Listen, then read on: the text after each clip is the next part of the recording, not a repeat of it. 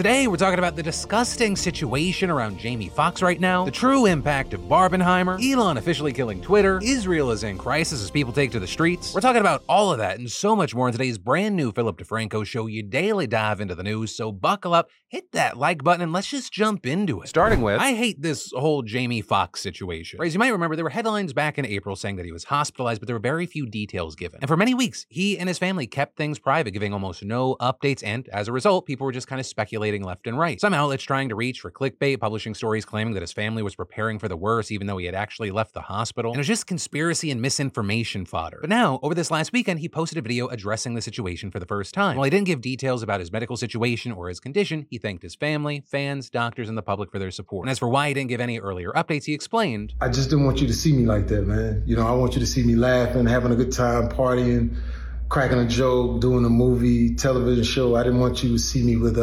tubes running out of me and trying to figure out if I was gonna make it through. And they are giving a shout out to his family for keeping things private, but also adding that by keeping things quiet, people started jumping to conclusions and making things up. And so with that, saying he wanted to address some of the rumors he saw. Some people said I was blind, but as you can see, the eyes are working. The eyes are working just fine. Said I was paralyzed. I'm not paralyzed, but I went to hell and back. And my road to recovery had some potholes as well. And then, you know, somebody was talking about I'm cloned. Well, check this out. Just kidding.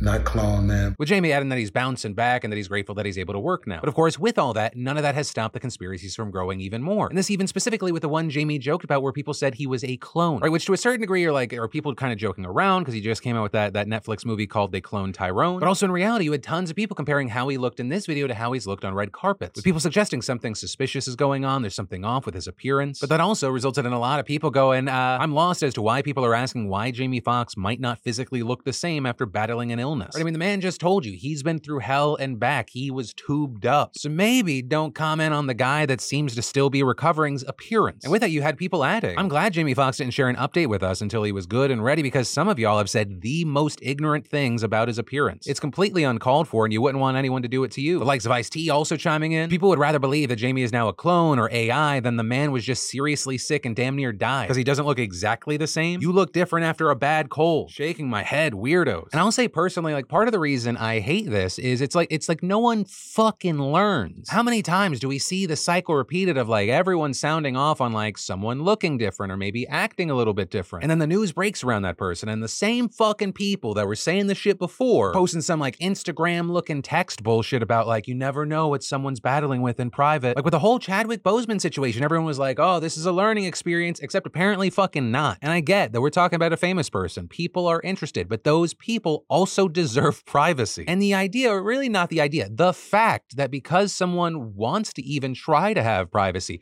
all of a sudden they're then dealt all these conspiracy theories and harassment is insane. But that's the story and my feelings on it. And then Twitter is dead. Elon officially killed the bird with his cold, awkward hands. In his latest, and according to the people who pay him $8 a month, greatest move, Elon rebranding the platform X. With as of this morning, that blue Twitter bird, one of the most recognizable logos ever, being replaced with a stylized X. And this after Elon pinned the new logo to his page on Saturday and saying in a tweet, if that's what they're still called, and soon we shall bid adieu to the Twitter brand and gradually all the birds. And last night, Elon and CEO Linda Yaccarino each sharing photos of the new X logo projected on their headquarters building. And Linda saying, X is the future state of unlimited interactivity, centered in audio, video, messaging, payments, banking, creating a global marketplace for ideas, goods, services, and opportunities. Powered by AI, X will connect us all in ways we're just beginning to imagine. And Elon reportedly saying that tweets will now be called X's, though that won't apply to retweets, with Elon saying that the, quote, concept should be rethought. And while this is seemingly out of nowhere, if you actually look into it, this is not a surprise move. Because Musk has been talking about Twitter becoming X, the everything app, for almost a year. And according to court filings, the company started transitioning back in April by changing their name from Twitter Inc. to X Corp. A name that, honestly, in a movie sounds too on the nose for an evil corporation. You know, with this, the rebrand has faced its fair share of criticism. criticism, with creators like Moist Critical speaking out, saying taking one of the most recognizable brand names in the world and changing it to X is unfathomably dumb. Sounds like a porn site, and the logo looks like the emblem to a bad Call of Duty game battles team from 2008. You also have others saying, I'm not gonna use the new name. With people saying things like, just like the Willis Tower in Chicago will always be the Sears Tower, X will be Twitter. Or imagine how, like in LA, people are like, oh, crypto.com arena, scoff, scoff. But,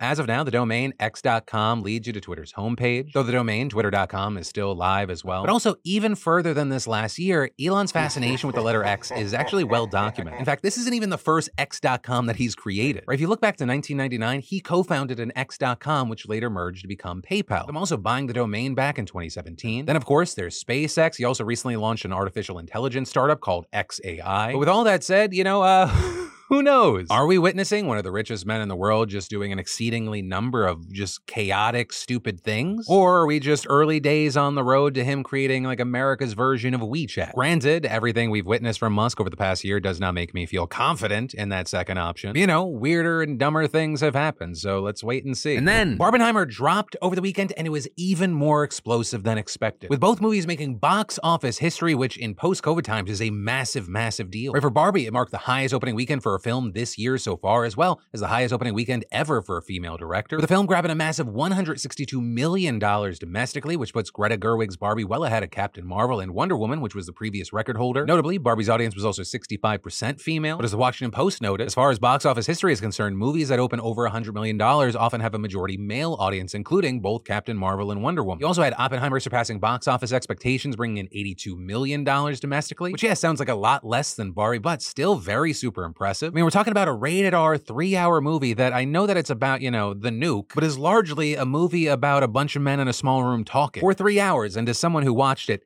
it's still fantastic. Though I will say with all this, I do wonder what these movies would have grossed if they didn't happen to fall on the same weekend. Because while I do not doubt that either movie would have been successful, there was a very special weird buzz around Barbenheimer, obviously leading to a lot of ticket sales for people actually wanting to do the double feature, or at the very least, just leading to so much more free promotion. The memes were everywhere and getting millions, if not tens and hundreds of millions of impressions. And all of this leading to the box office having the biggest collective weekend since the pandemic. And not just that, it's also the 4th biggest weekend in history with over $300 million made, with it only falling behind weekends led by massive franchises like Avengers Endgame, Avengers Infinity War, and Star Wars The Force Awakens. And then when you look internationally, Barbie did $337 million and Oppenheimer did $174. But yeah, that's the news around this. And if you went to see the movies, I'd love to know your thoughts on them or just even the experience. I'm gonna actually try and catch Barbie this week. I was only able to see Oppenheimer, but it was very cool to see the theaters packed again. And I will say it was also so interesting to see Barbie set up as this event that people actually got dressed up to go to. I don't know, it just felt like there was a good energy at the theaters this weekend. And then Ubisoft is deleting your games. At least that's what users are saying after an email from the company went viral warning users that their accounts could be purged for inactivity. With the user recently sharing that email on Twitter, with it appearing like the user was given 30 days to cancel the closure or they'll permanently lose access to their account, including their purchased games. And this thing blew up with people furious, saying things like either refund every dollar people paid for the games you are removing access to or abandon this policy. If they don't, I can't wait to see the litigation. They'll be taken for everything they're worth. And hey, Ubisoft, this is really messed up. You should never, and I mean never, delete someone's account for inactivity. Now, currently, it's not clear how long would be too long to be inactive for Ubisoft, with it in 2021 being reported that company officials claimed that only accounts inactive for over 4 years were at risk of closure. But according to their terms of service, it could be as little as 6 months. Now, with this, Ubisoft responded to the initial tweet that went viral, reminding users that they had 30 days to cancel the account closure and offering resources to use it to prevent the loss of their games. Also, some on Twitter said that Ubisoft may be required to close inactive accounts under data protection laws. Well, I think for a lot of people, this is kind of like a non-issue. To me, it really does highlight one of the pitfalls of going digital instead of physical when it comes to video games. And keep in mind, I say that as someone that I think 98% of the games I've played in the last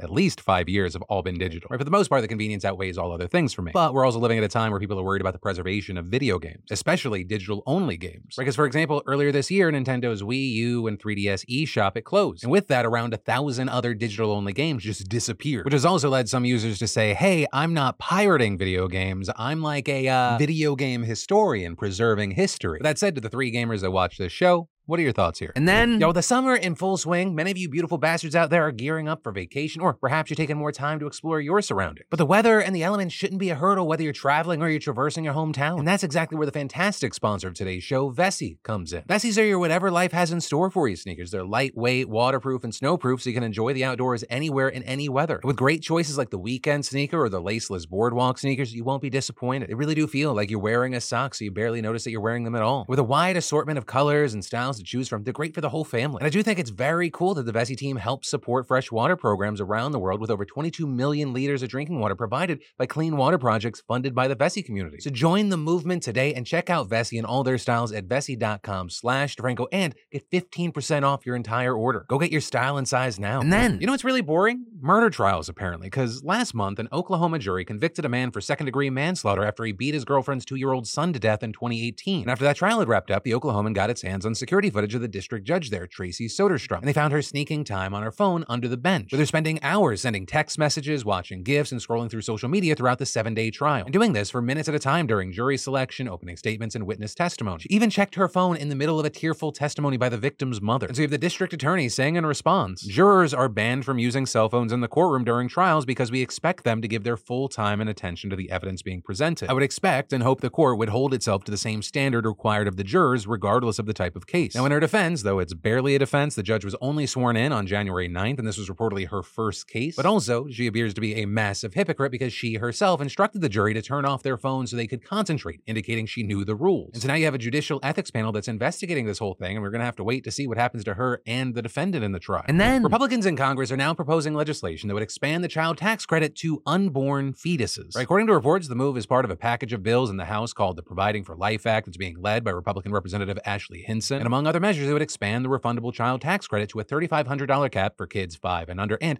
to $4,500 for children 6 to 17. Though notably, parents would be required to be employed to get the tax credit. One of the wildest parts of the bill is that it would also extend the tax credit to fetuses retroactively. Or specifically, the proposal makes it so that once a baby is born, parents can claim the child tax credit for the year before that during the pregnancy on top of the tax credit for the current year. And this isn't just some one-off thing. Senator Marco Rubio has also introduced a companion bill in the Senate. And with this, you have many saying it's like a weird situation, arguing it's great that low-income families in need are able to get some extra money to cover pregnancies and births, which are so expensive here. You also have people saying it doesn't go nearly far enough to help compensate people who are either forced to carry out pregnancies or risk their time, money, and livelihoods to travel for an abortion because of restrictive state bans supported by these same Republicans. And some saying Republicans are doing this as a roundabout way of saying, hey, life starts at conception. This is considered a child. But for now, we'll have to wait to see what happens here. And then, Martin Luther King Jr. once said, one of the problems that we had in this country is that we all too often have socialism for the rich and rugged free enterprise capitalism for the poor. And over the years, we've seen that. Wall Street, banks, the auto industry all bailed out. Meanwhile, you, Joe Blow, go fuck yourself. Pull yourself up by those bootstraps. And well, now you have people saying, well, there's no more affirmative action for minority students thanks to the Supreme Court. Hey, at least there's still affirmative action for rich kids. And this, as a new bombshell study was just released today by Opportunity Insights, a group of Harvard economists that studies inequality. And a very key thing here is that this kind of study has actually never been done before. It's the first of its kind in several different ways. Right, first of all, the researchers here drew from a vast wealth of resources ranging from admissions information and standardized test scores to data from the IRS, with a study specifically zeroing in on what it refers to as the Ivy Plus colleges, which are the 8 Ivy League schools, as well as Stanford, MIT, Duke, and the University of Chicago. You know, it's not a shock that these elite universities have a lot of rich kids, right? Because it's already been established that 1 in 6 Ivy League students have parents in the top 1% of income earners. But part of the reason this study is so monumental is that it shows that these kids aren't necessarily being admitted because they have better grades, test scores, or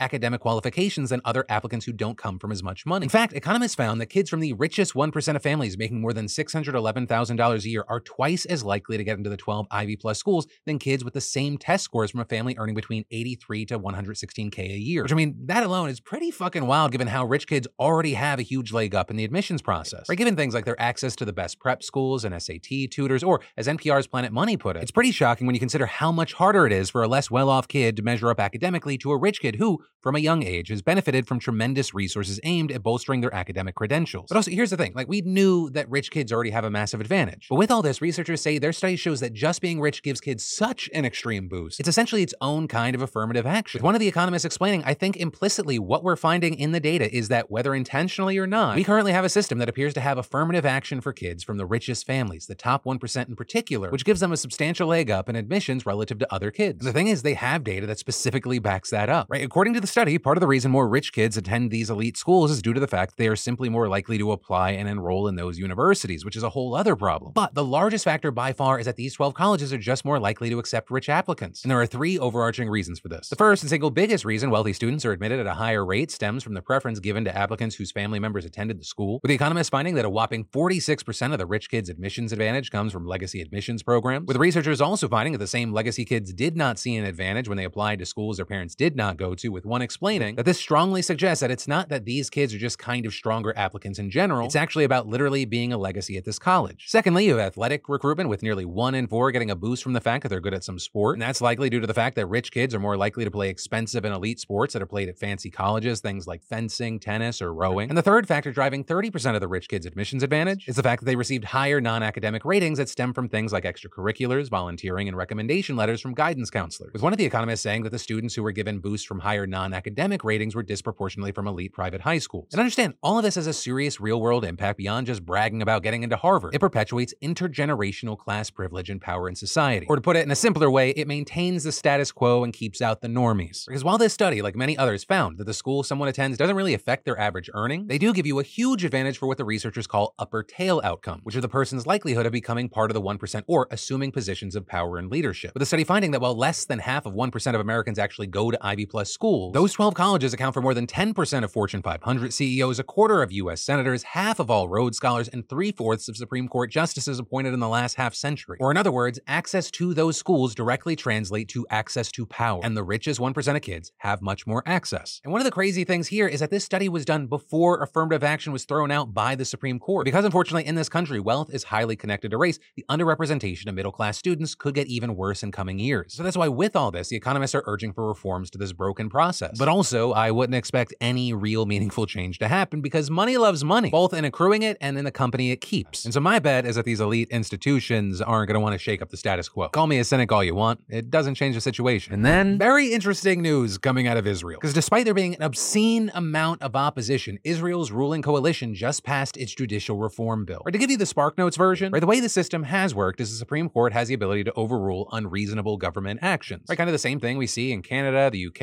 and Australia. It allows the court to take a proactive approach to blocking government action. But that's something that Bibi and his allies have argued is increasingly being used inappropriately, and that the bill fixes that issue, with the bill significantly limiting the Supreme Court's ability to review government decisions. And this was a bill that was passed 64-0, though don't take that as a landslide victory. The opposition just boycotted the vote, not that it would have mattered because they would have lost anyways. But what's also concerning is that this is just the first of 3 bills that the right-wing government has planned, with the other 2 looking to give the government more power to appoint judges as well as remove independent legal advisors from ministries. With Axios reporting President Isaac Herzog, who had warned Monday that the country faced a national crisis, attempted to get some kind of compromise between the government and the opposition, but the talks collapsed after Netanyahu refused to accept the opposition's demands to pass a law that would suspend any further judicial overhaul legislation for a year, with an opposition leader saying of Bibi and his allies they want to dismantle the state. And all of this seeming like a transparent power grab by Netanyahu that's threatening their democracy, which is also why these bills have not only been extremely controversial in Israel, it has caused massive protests. And this at the same time where internationally many of Israel's allies have pressured the government not to adopt these measures, and that including the United States, which is also kind of funny because Bibi has claimed that his bills put Israel closer to America's judicial system, where elected officials control judicial appointments rather than the judiciary itself. But as we've seen, it's not like that system is particularly popular here in America. But either way, there's likely going to be serious fallout from all this. Labor unions are holding meetings about whether to call a general strike. Many military reservists there have threatened to refuse to serve, although the former opposition prime minister asked them to continue to do so until the Supreme Court has ruled on the law. Which actually, speaking on that, there is a real chance Israel's on the verge of a constitutional crisis. Or what happens if the court rules that the law is unreasonable, even if the law says that they can no longer do that? And, you'll find out as soon as we do, but you can probably expect more scenes like this.